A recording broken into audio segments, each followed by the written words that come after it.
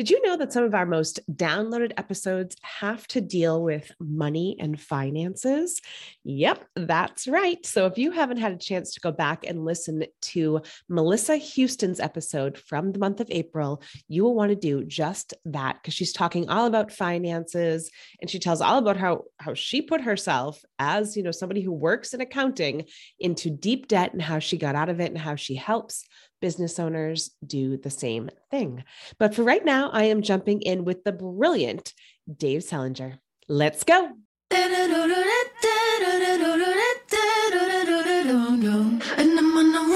Ever found yourself teetering on the edge of throwing in the towel? Asking yourself questions like, is this supposed to be this hard? Or is it even possible to succeed at this entrepreneur thing?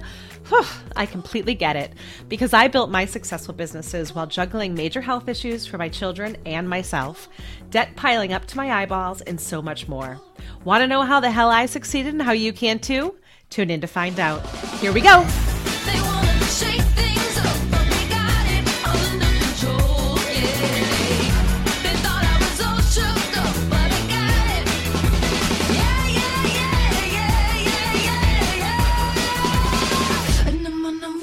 Hey there, entrepreneur, and welcome to today's show. You are in for a good one. I am joined by David Selinger, who was an early employee at Amazon, working directly under Jeff Bezos. He led the R&D arm of Amazon's data mining and personalization team. He also co-founded Redfin, now a multi-billion with a B dollar company, and founded Rich Relevance, a company that offers personalized shopping experiences for large retail brands, including Macy's, Barney's New York, Office Depot, and others. And he is now in the process of inventing and bringing to market just there for homes and businesses. I'm really excited to talk about the next big thing in home security called Deep Sentinel. So David, welcome to the show. Michelle, glad to be here. Thank you for having me. Of course, of course. So take us back, friend. I know you got your first computer at like age 6, which props I on did. that, My mom props got on that for us. Good job, Yep. Mom. And I know that, I did a little bit of my homework, but, take us back to college days, friend, because I know you went out and then came back in, huh? Yeah. So when my mom got me a second computer when I was 6, I grew up in a little town in Oregon, and I decided that I wanted to be a techie. I wanted to build stuff. I wanted to do stuff with my hands and build cool stuff.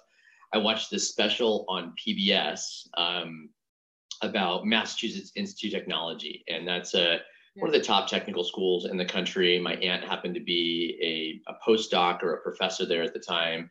And so I was really enthused about that. So I wrote them a letter, told them I was going to go there. They wrote me back and sent me a bunch of sweatshirts and a t-shirt and postcards. And I was stoked that was where I was going to go. So everybody I met between the ages of 6 and 18 up until November 20th in 1995, I told I was going to MIT. And on November 20th in 1995, I stopped telling people that because they told me I was not allowed to go there. They sent me back my rejection letter. Oh, and MIT. Thanks for the sweatshirt. Yeah, so if you could send that stuff back to us, we'd like that back. And it was really, that was my first big life setback. I was crushed by that. I mean, literally 12 years of my life, it was that's what I'm going to do. Yeah. But let's just put this setback in context. I had not gotten my responses from other schools. I ended up getting into Stanford, Carnegie Mellon, which is in Pittsburgh, one of the other top schools in the nation. I got full rides at Carnegie Mellon, another engineering school in the Midwest, and University of Washington. I think I applied to University of Oregon as well. So I mean, I had options. Yeah. My backup school was Stanford, and I ended up going to Stanford. So I mean, let's not shed too many tears there on that part of the story. And Stanford was amazing. I could not have been more blessed. In fact, I think honestly, the admissions councils at the two schools got together and were like, "This is where this guy's got to go," because that was way better for me. Yeah, I loved it. I met some of the best people in my life there. It was a very entrepreneurial school, whereas MIT is much more kind of technical for the spirit of technology. Yeah. And so obviously, Stanford's in Silicon Valley. And so that became the foundation of the rest of my career in a lot of ways. Yeah. As you mentioned, I did drop out. I was going to school in the time period of the biggest entrepreneurial revolution that we've been exposed to in the .com. And so I had started a couple companies. I dropped out to go do those companies for a couple of years. And then I returned to Stanford in 2001, 2002, and actually finished my degree. And that was, another like really neat experience was being able to go back from the working world where we're making tons of money and kind of getting stuff going, to academics where you have problem sets and assignments and go to lectures and people care whether you show up. And in general in work, I've always been in technology where people don't care whether you show up at 9 or 10 or 11 or noon or 2 p.m. as long as you get your stuff done.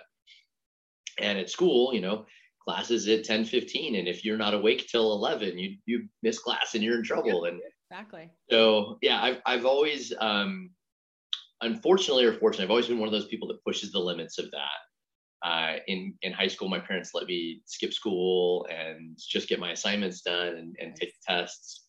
And so I've always been one of those kids that was always focused on the objectives. And that, I think, also became one of those platforms of growth for me, because in high school, I would make deals with my teachers and say, hey, I'm not gonna come to school in the morning, but I will show up in the afternoon and I'll do an advanced college level experiment with you. And they'd say, okay, I won't mark you absent. So I'd always kind of like pushed the limits of what people thought was possible and was okay. I did do that to an error, to an extreme at times. And so I definitely got slapped down by the man many a time throughout my life. And then, as you said, I joined Amazon. From Amazon, I built a lot of great products. Loved that experience there. Worked directly with Jeff, as well as a guy named Andy Jassy, who's now the CEO of Amazon.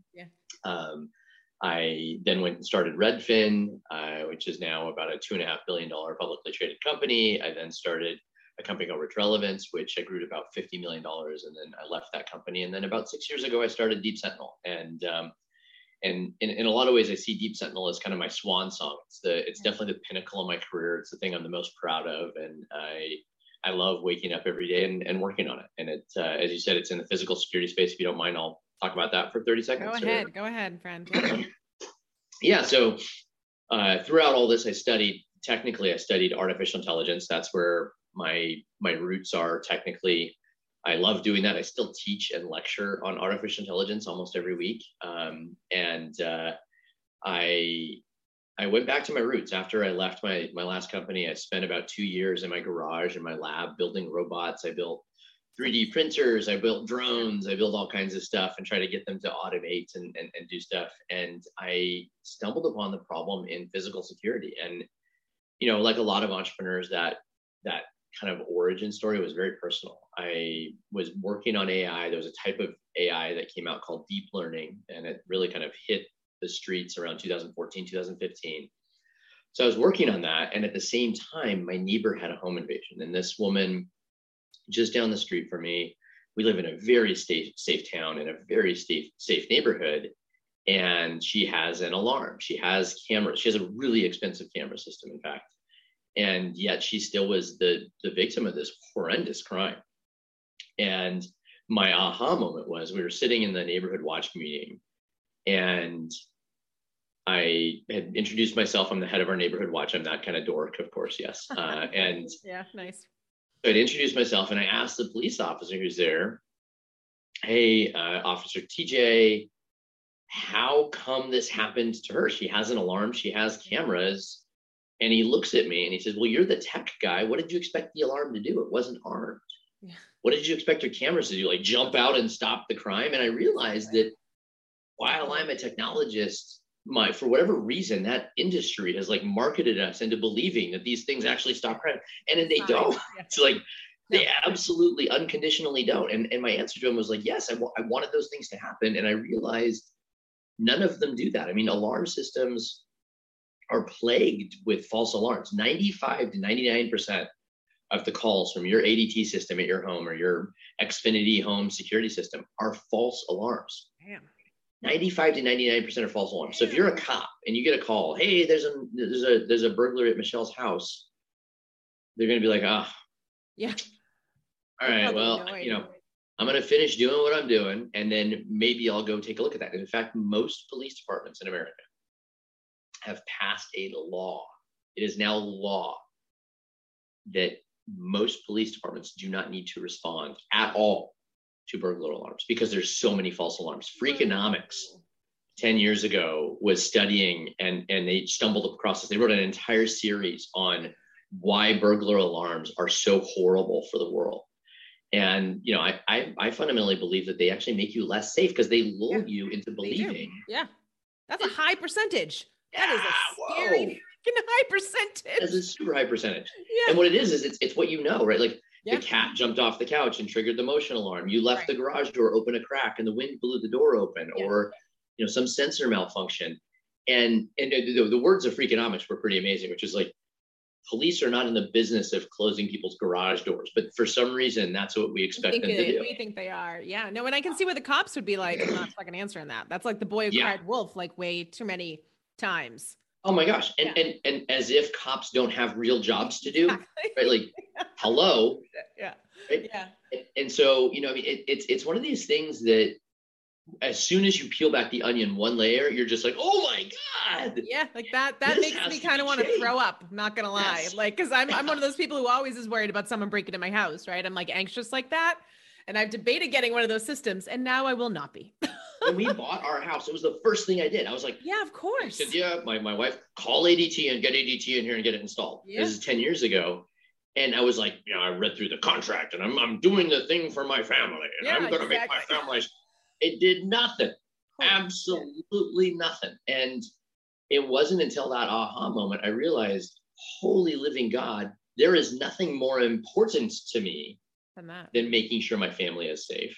Yeah. And I am doing a piss poor job of doing that. Oh my gosh. And I, you know, I think it's just because it's the best thing that people know about. Like, what are you going to do? Hire a guard to sit on a chair in front of your house all day? Like, right. No, you're not. Crazy. And I think it neat, but I mean, somebody has to have that moment that you had. Like, that was, as much as it sucked for your neighbor, like it had to have happened in order to cause a disruption moment. Yep. And that's what it was. And for me, I realized, oh my gosh, AI is the technology that can do 99.9% of this. And basically what we do is we take the experience of having a guard sitting outside of your house, and we have AI do 99.9% of that work. And we do it through cameras.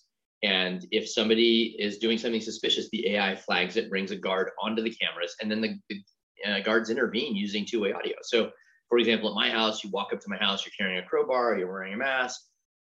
The AI, from the moment you step onto my property, is monitoring that. The moment that it recognizes you have a crowbar and you're doing something suspicious, bam, it pulls a guard onto the camera. The guard, within seconds, literally on average between 5 and 10 seconds, will intervene and say, you need to get away from this property. You stop what you're doing, get away from here. And the police are on their way. And the most important thing about that, well, there's two important things. The first one is 90+% of the time, people just are like, whoa, holy crap. I didn't know cameras could do that. Yeah. I'm out of here. The second thing, though, is that second part of the sentence, the police are on their way. That's the truth. Because when we call the police, it's a person calling the police. Yes, ma'am. Right. It's not an auto dialing.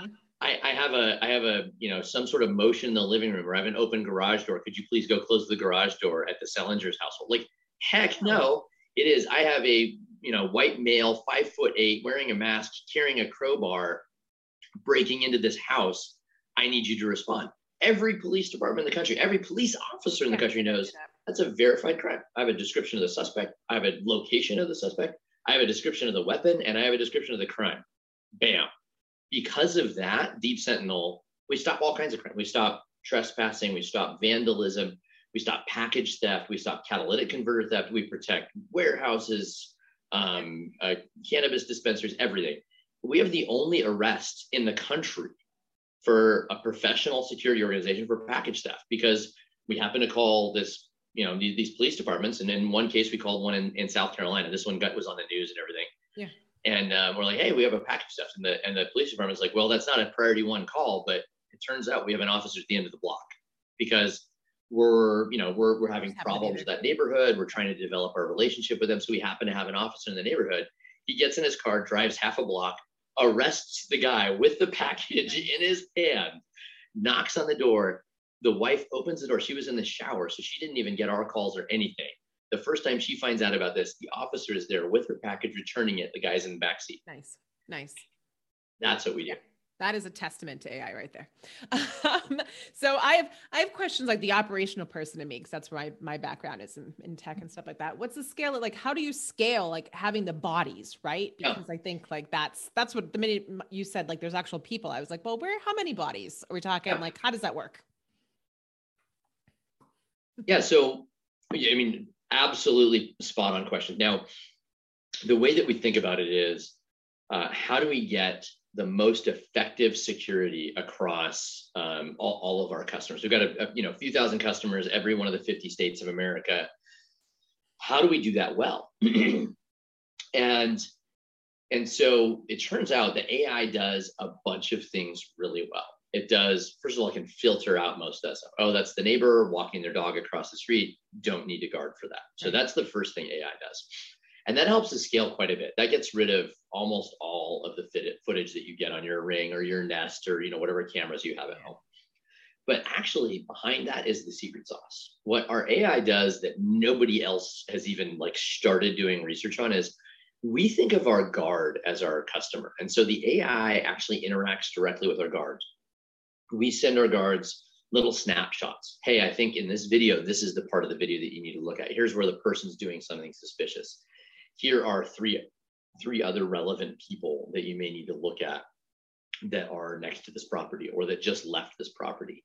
And so the AI, what it does is it's really the centerpiece of the technology to ensure that not only can we scale and have one guard protecting hundreds of properties at once, but they can do it really, really, really well. And so that's number one. That's the kind of the technology disruption. And that's what enables us to be the only company in this space doing this. I mean, we're literally, I think it's about a $50 billion market. Every single small business in America needs this. Every single home in America should have this. Yeah. It's a huge space and there's no competitors, but it's all because we have that kind of technology advantage there. The second thing we did, and this is, I don't know. I mean, I don't know how many of your listeners will know this term, but it's called gamification. It's taking a business project or task and making it kind of like interesting and competitive. Yeah. And so we actually gamify our interface. So our guards, it's not a video game. Let me be really clear. This is very serious work. Yeah. But we make the work feel interesting and entertaining and give them feedback. Like when you push this button, this happens. And when you push this button, this happens. And if you push this button 50 times in a day, you get recognized, you've done the right thing and you've done your job. And so we've done a lot of that work as well. So we make the job engaging. Because one of the things I found right after that kind of aha moment was that guards are asleep. Yeah, I was just thinking that exact, when you said that gamification, I was like, that is freaking brilliant, because you're exactly right. Like they get paid to just sit there and sleep, or there's no human being that can sit there and not zone out. There is not. And that's what you just said is such a good point. And this is one of the neat things about being an entrepreneur for me is like, you get to dig into these problems that other people haven't solved. And I was interviewing Mark Zuckerberg's security team and, not with his permission, by the way. So, sorry, Mark, sorry, not sorry, by the way, because he's not sorry for anything he's done to the rest of us. So sorry, not sorry, amigo. So I was interviewing his security team and I learned like, oh my God, he has these people, some of whom are like former special forces. A lot of them are not. A lot of them are just kind of like regular Joes. Yeah. But you have this person who's like, I was in Iraq or Afghanistan and under threat of life and death. Yeah. And now I am protecting this guy's property in Hawaii where there is no one there but the maid. No one's there. Yeah. Literally no one. Nothing is happening for 24 hours, for a week, for a month, for a quarter, for almost a year. I've seen no human beings. It's like a waste there of is skills. Not, yeah. There's no person that can stay awake in that situation. Like it just doesn't exist. They're talking about like every 30 minutes I do 5 push-ups and then I do 20 jumping jacks and I have to change my exercise regimen just to keep myself awake. Yeah. And you're like, oh my God, what a waste. Yeah. Of somebody who.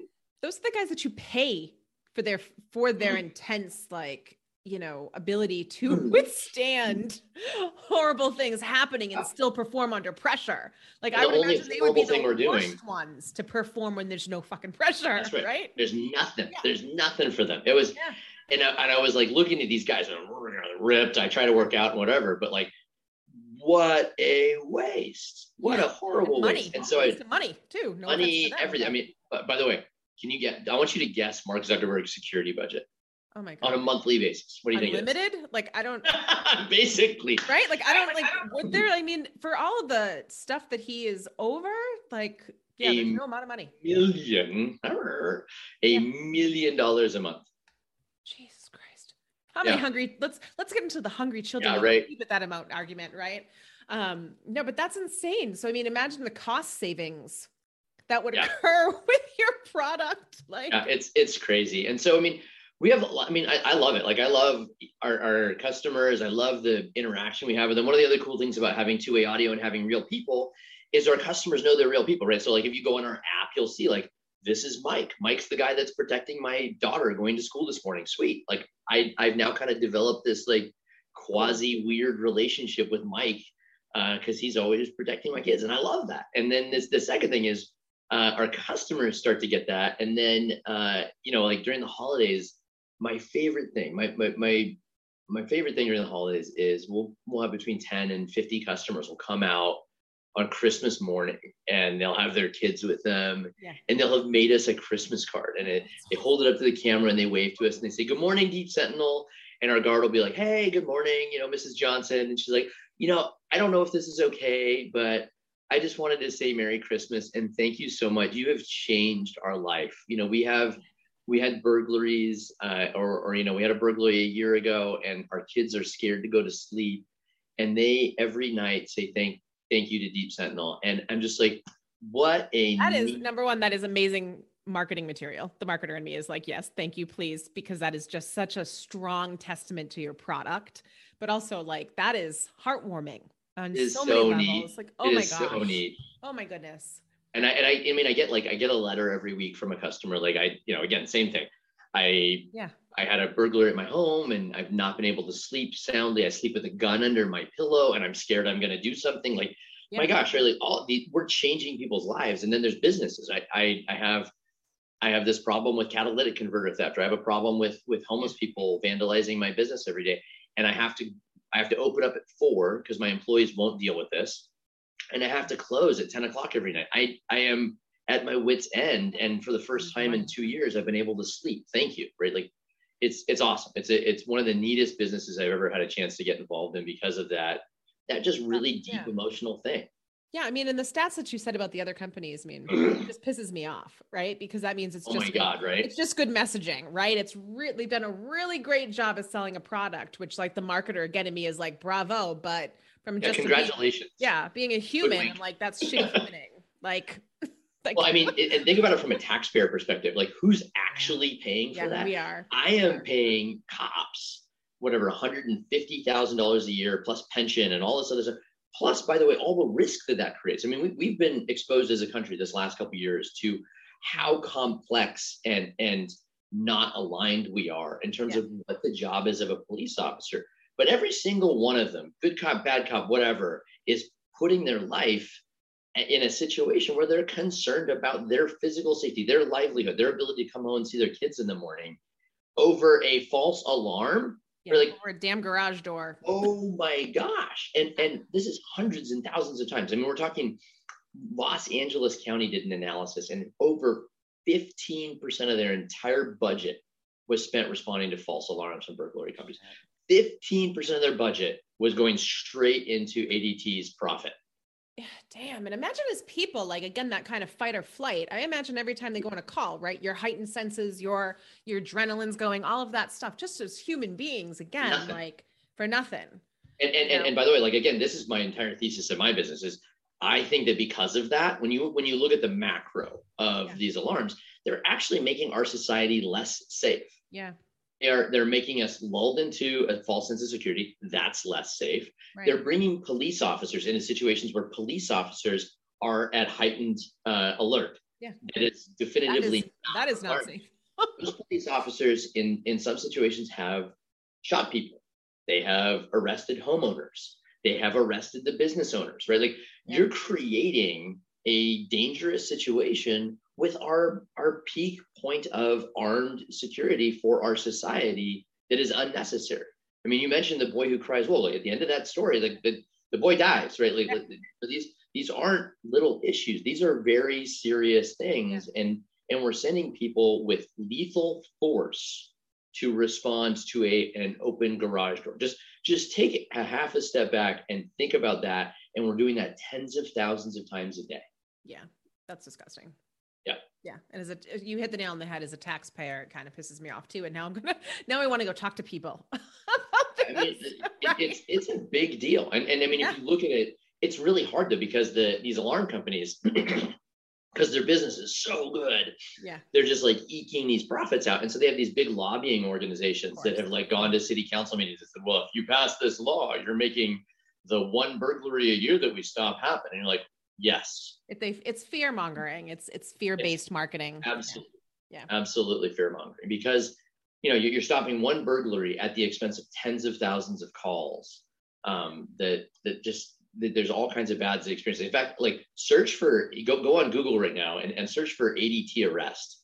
And you're not going to see any arrests from ADT. Like it's a little bonkers. What you're going to see is ADT employees getting arrested. Like that's how ineffectual this is. Search for Deep Sentinel arrest. You're going to see lots of arrests, right? Like, yes, that's why I wake up every morning and why I go to work.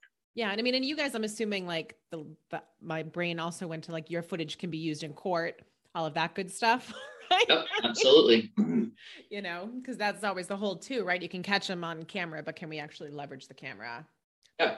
Shot the footage. Yeah. I mean, and because generally the chain of custody is much shorter, we're calling police to respond to a crime in real time. So the clothing that the person is wearing at the time of the arrest is almost always exactly the same. So you don't have like this, well, here's this person. Is it exactly their right face? Because we arrested them the next day. They're wearing different clothes. They were at a different location, all these different issues. Our chain of custody, the chain of and life cycle of the criminal is typically measured in seconds. So they're at the same place, wearing the same clothes, with the evidence of the crime in their hands.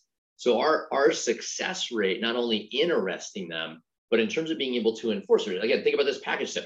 The guy had the package, was wearing the same clothes, and was half a block away. It's a no-brainer. There you go, right? Yeah. And I mean, imagine like, especially via footage like that, right? But that's that deep of a description, right? And then you at least have the points of their face too on your cameras, right? Like my mind goes to like facial recognition.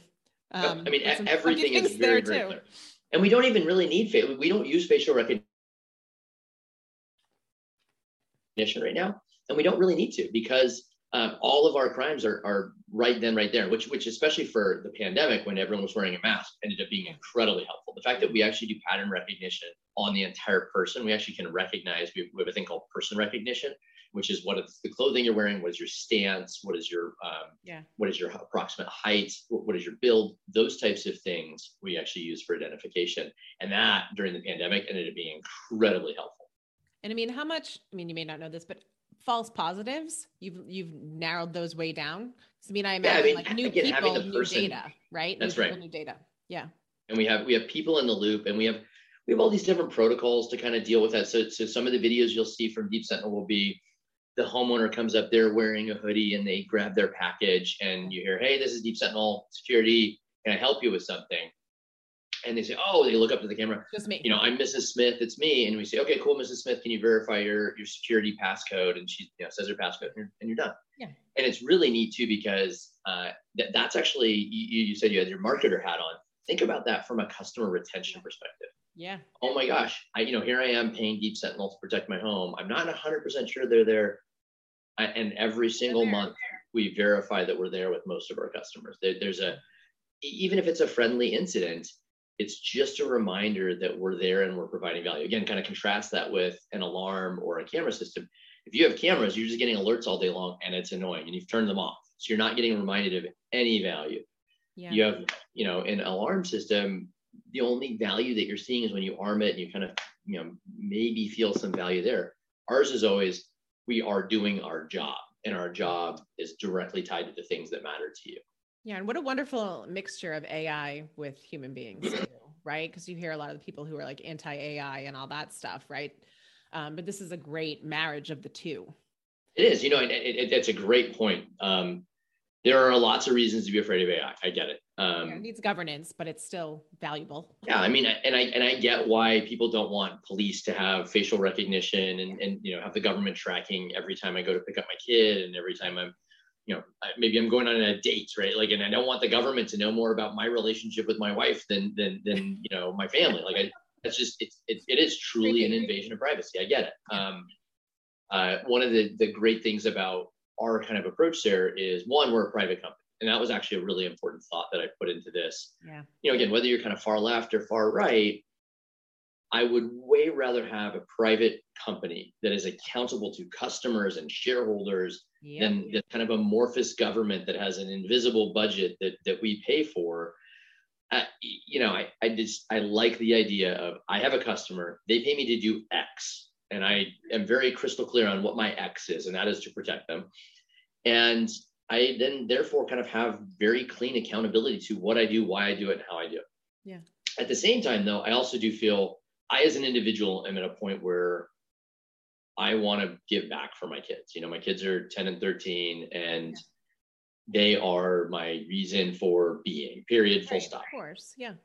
And so I want to make sure that what I'm doing is good for the world. So actually, when we were about to launch, about 3 months before launch, I did something I don't talk about very often, but I think it's relevant here, which is, some of the organizations that are really scared of AI, NAACP, the ACLU. Yep. So I had a friend of mine who used to work in the Department of Justice, and he has relationships with all these organizations. I asked him, could you please do me a favor and assemble them proactively, not at their request, at my request. And I want to have a conversation with the legal counsels of those organizations and tell them what I'm going to do and get their feedback to find out, how do I use AI in a way that you find, maybe I'm not going to change my business model for you. Like, let's just be clear. I have a business. No, but it's good to have the feedback, and it's good to not be in an echo chamber. It is. And what I found is I'm the only person that's ever done that, ever in the history of those organizations. So that ended up being a good thing and a bad thing. It ended up being a bad thing because the first 3 hours were just like them venting. It was like, have you ever met somebody who's been like beaten their entire life, and you finally give them a chance? They emptied on me, and I was like, whoa. We recorded this on video, and it is me just sitting there kind of holding onto the desk for 2.5 or 3 hours, just getting yelled at. And then finally, about, like I said, 2.5, 3 hours in, this lady stands up, and I remember this lady to this day. She was awesome. And she goes, guys, this guy, here he is, a little guy. I'm 5'6", so she's a little guy. He flew out here and he paid all of us, and he paid this attorney, and he paid for our lunch, and he asked us for our feedback, and all we've done is yell at him. And it happened to be the same day Mark Zuckerberg was testifying in front of Congress. Yeah. And at the same time, we have this guy who's kind of being an a-hole and avoiding this entire conversation. Shouldn't we maybe give him a chance to say something and ask some questions? And that was the watershed moment. From that point forward, she said, could you just tell us what you want? And I said, look, thank you, first of all, because yes, you're right. We could do this. We could do this for the entire 8-hour day, and you guys could yell at me, and maybe you'll feel better. But I won't have gotten anything constructive so that I can run my business better. Yeah, exactly. Yeah. But if we can stop right now with the yelling at me part and move into, you're not going to hold me accountable as the epitomic Silicon Valley entrepreneur. Like, doing that is not going to do anything. Just nobody's going to come after me. But if instead I tell you what I'm doing, why I'm doing it, how I'm doing my best to meet your needs, what I understand your needs to be, you can correct me. You can tell me I understand your needs incorrectly. You can tell me that I understand your problems incorrectly. You can tell me that my way of solving things creates another problem. Those are the 3 questions I would like to go through. And then they did. They let me do it. And it became an awesome meeting. And at the end of the meeting, this woman came forward and she said, look, I understand that we don't want to cause racial problems and like perpetuate racial stereotypes. And so we need to make sure that your AI doesn't do that. But I have this unique situation that I live in the projects in Baltimore, and I have been broken into 3 times, and I don't feel safe in my home, and I deserve to feel safe in my home. So at the same time, I'm wearing both of the hats, and I would buy your system because I need to know that I'm safe. Yeah. That period. Yeah. I mean, bravo for opening up the conversation there, because you're right. I think if you needed that 3 hours of venting, that needed to happen, or else you wouldn't have gotten anywhere. If I were not a parent, I would have not made it through that meeting. I'll tell you that, though, because as a parent, you kind of learn to let people just, okay, this is that. This is just the vomiting emotions stage. Yeah. And I was white knuckled. You can see it I've watched the video since then, and I'm like this. I was like, but I just gritted my teeth and I let them get it out, and it turned out to be awesome. They ended up giving us some really good feedback on how we hire. They gave us good feedback. I wasn't tracking race because I didn't want our AI to accidentally train on race. Yeah. And they actually told us, we need you to track race on every single one of your crime stops, every one of your things, because I want to know if any of your guards have become accidentally or intentionally racist. That's a good point. I want to know if your AI is becoming intentionally or unintentionally racist. And so we actually changed some of our data collection techniques. We changed some of our data storage techniques. We changed our training. What else did we change? We changed some of our policies for enforcement. So it ended up being something that I'm really proud of. And it didn't have to go that way. No, but that's cool. That's interesting that they said keep it in, because I mean, you have to have it. You have to set the baseline for it being realistic to the community. Unfortunately, I guess, in order to improve, right? I would think. Yeah, and it ended up being. I also learned about some of the hiring practices that they were recommending. I didn't actually implement all their hiring practices. They were maybe a little further left than I am. Or maybe a lot farther left than I am. But we found a compromise. I told them what I was going to do, and I followed up. I 3 months later, I said, here are the things I heard from you. Yeah. Here are the things that we did. Here are the things that we're not going to do. And if you have any further feedback, always feel free to reach out to me. And it ended up being really cool because, I think it also opened for them, right? These are the most senior people. They probably live in their own little echo chamber a little bit to a certain degree of what they see of the world. And not because they're intentionally doing that, but just because we all kind of do. And because of Facebook. Screw you, Mark. But I think it opened their eyes that there is a constructive conversation to be had here, and there is a willingness to work together, and that there is overlap. If we choose to do that, we can find overlap. And I love that. I mean, that's one of my favorite things about this company was the opportunity to kind of take those steps and have those types of conversations. Yeah, because then you're not in, and I don't mean this as in race, I mean it as in psychology, like black and white thinking. It's this or it's that, right? There is some sort of that gray area. And I think a lot of the times people think AI is this or that, right? Like very much that, but it's the people behind it that program it that make it. Well, and we're not in a world where we get to choose those things a lot of times. So like you're not going to get to choose that AI is bad and therefore it's going away. I'm not in a position to do that. The people at Google are not in a position. AI is going to happen. Yeah. Period. It's just a matter of how you want it to happen. That's right. And so if you live in a world where you will, and I will let some of my political inclinations come out here, where you allow the political parties to make us feel like it's black and white, and pretend you do have the ability to turn things into these, highly bifurcated worlds, that only benefits the political parties, in my opinion. The real world lives in the middle. The real world lives in people that I feel this way, but I can have a conversation about this. Yeah. And that's where we're going to have progress. That's where we're going to find the recreation of small businesses. That's where we're going to find the reignition of the middle class in America. Yeah. And, I really hate the fact that our political parties benefit from the creation of strife, because I don't see any of us in the middle benefiting from that at all. I've almost refused to engage in politics because I don't like either party, period. I definitely am registered one way, and I think one of them has a higher kind of calling, but and I've been exposed to so much trash on both sides that I could not loyally say I'm either of them.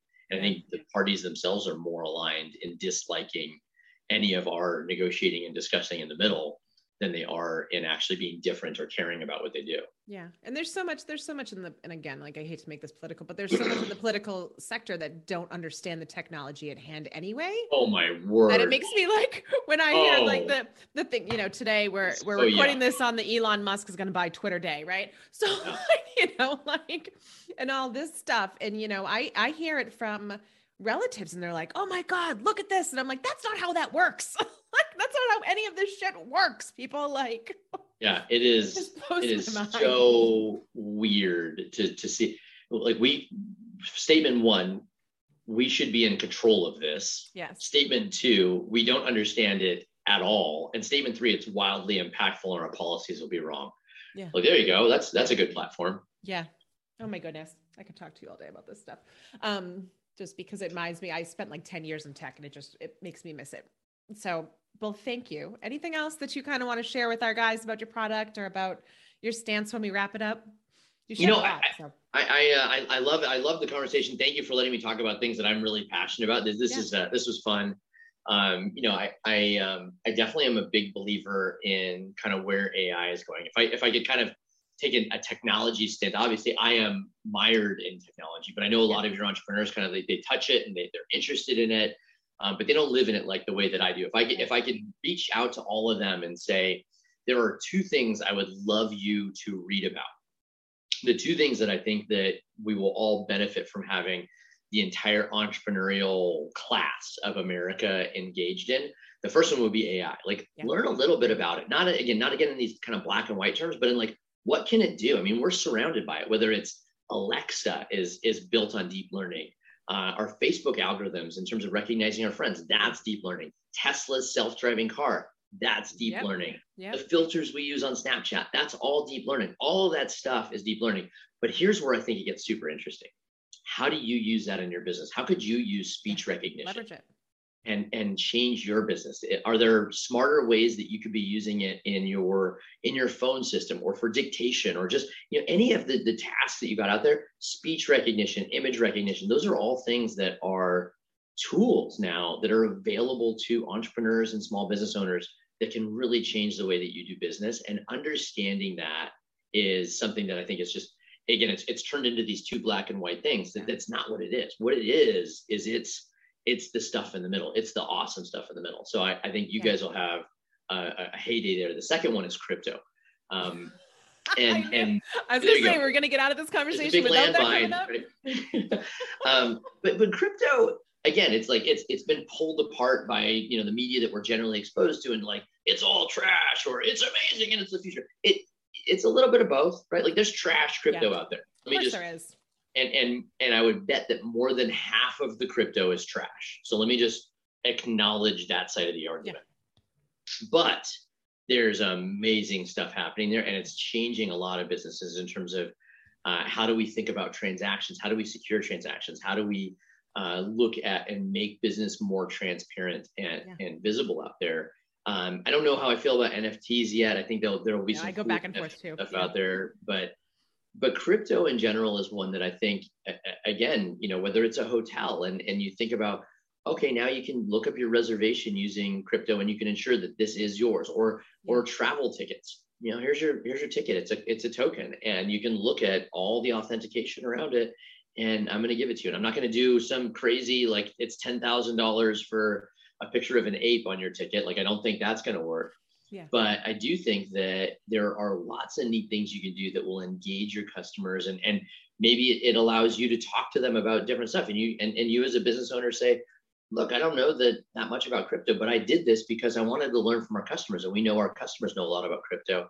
And I'll bet you $100 that you'll have 20 customers come to you and say, hey, this is really interesting. Why did you do this? Let me tell you, I happen to be, Elon Musk, right? Like, you'll find people that will come out of the woodwork that are your customers you don't even know. And so I think there's all kinds of neat stuff you can do in both of those worlds. No, I think that's great. I think you made a really good point around, there's crap and there's trash, but where there's innovation, there's going to be all of it. Like, that's the thing that I just, when people kind of make it again, black and white, I'm like, there's humans involved. Like, it's going to be messy, folks, but if you can just watch the really cool stuff come out of it, it'll be amazing. Well, this conversation was amazing. So let me just tell you that. So thanks, Michelle. I enjoyed it. Yeah, of course. Thank you so much for being here with me today. Awesome. And if anybody wants to know more about Deep Sentinel, the best place to go to learn about that is our YouTube channel. Yes. As you mentioned, we have tons of marketing material. Yes, we do. We produce a video every week of like the best crime stops. It's like watching cops. Just go to YouTube and search for Deep Sentinel. And then the other way is if you want, you can follow me on LinkedIn, and I publish little snippets here. A lot of them are self-serving, caveat. But a lot of them are just like, kind of general observations about business and the world. And I think you get a sense of where I sit politically. I comment on that every once in a while as well. Yeah. Very cool. Very cool. And we'll make sure to link stuff in the notes too. So thank you so much, David. Awesome. I enjoyed it a ton. Thank you. I'd love to come back sometime. Yeah. Well, this episode made me a little bit on the anxious side of things. I'm not going to lie.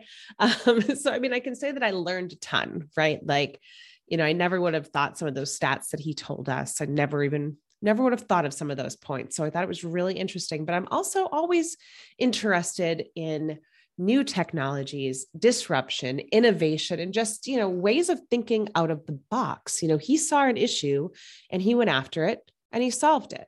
And that's kind of the core fundamental thing about being an entrepreneur, right? As you see something in your life that is driven potentially by a personal experience or one that is personal to you, and it makes you drive for a solution. So I want you to take, today's interview and use it as one big example and driving force to, let you know that you can do the same thing.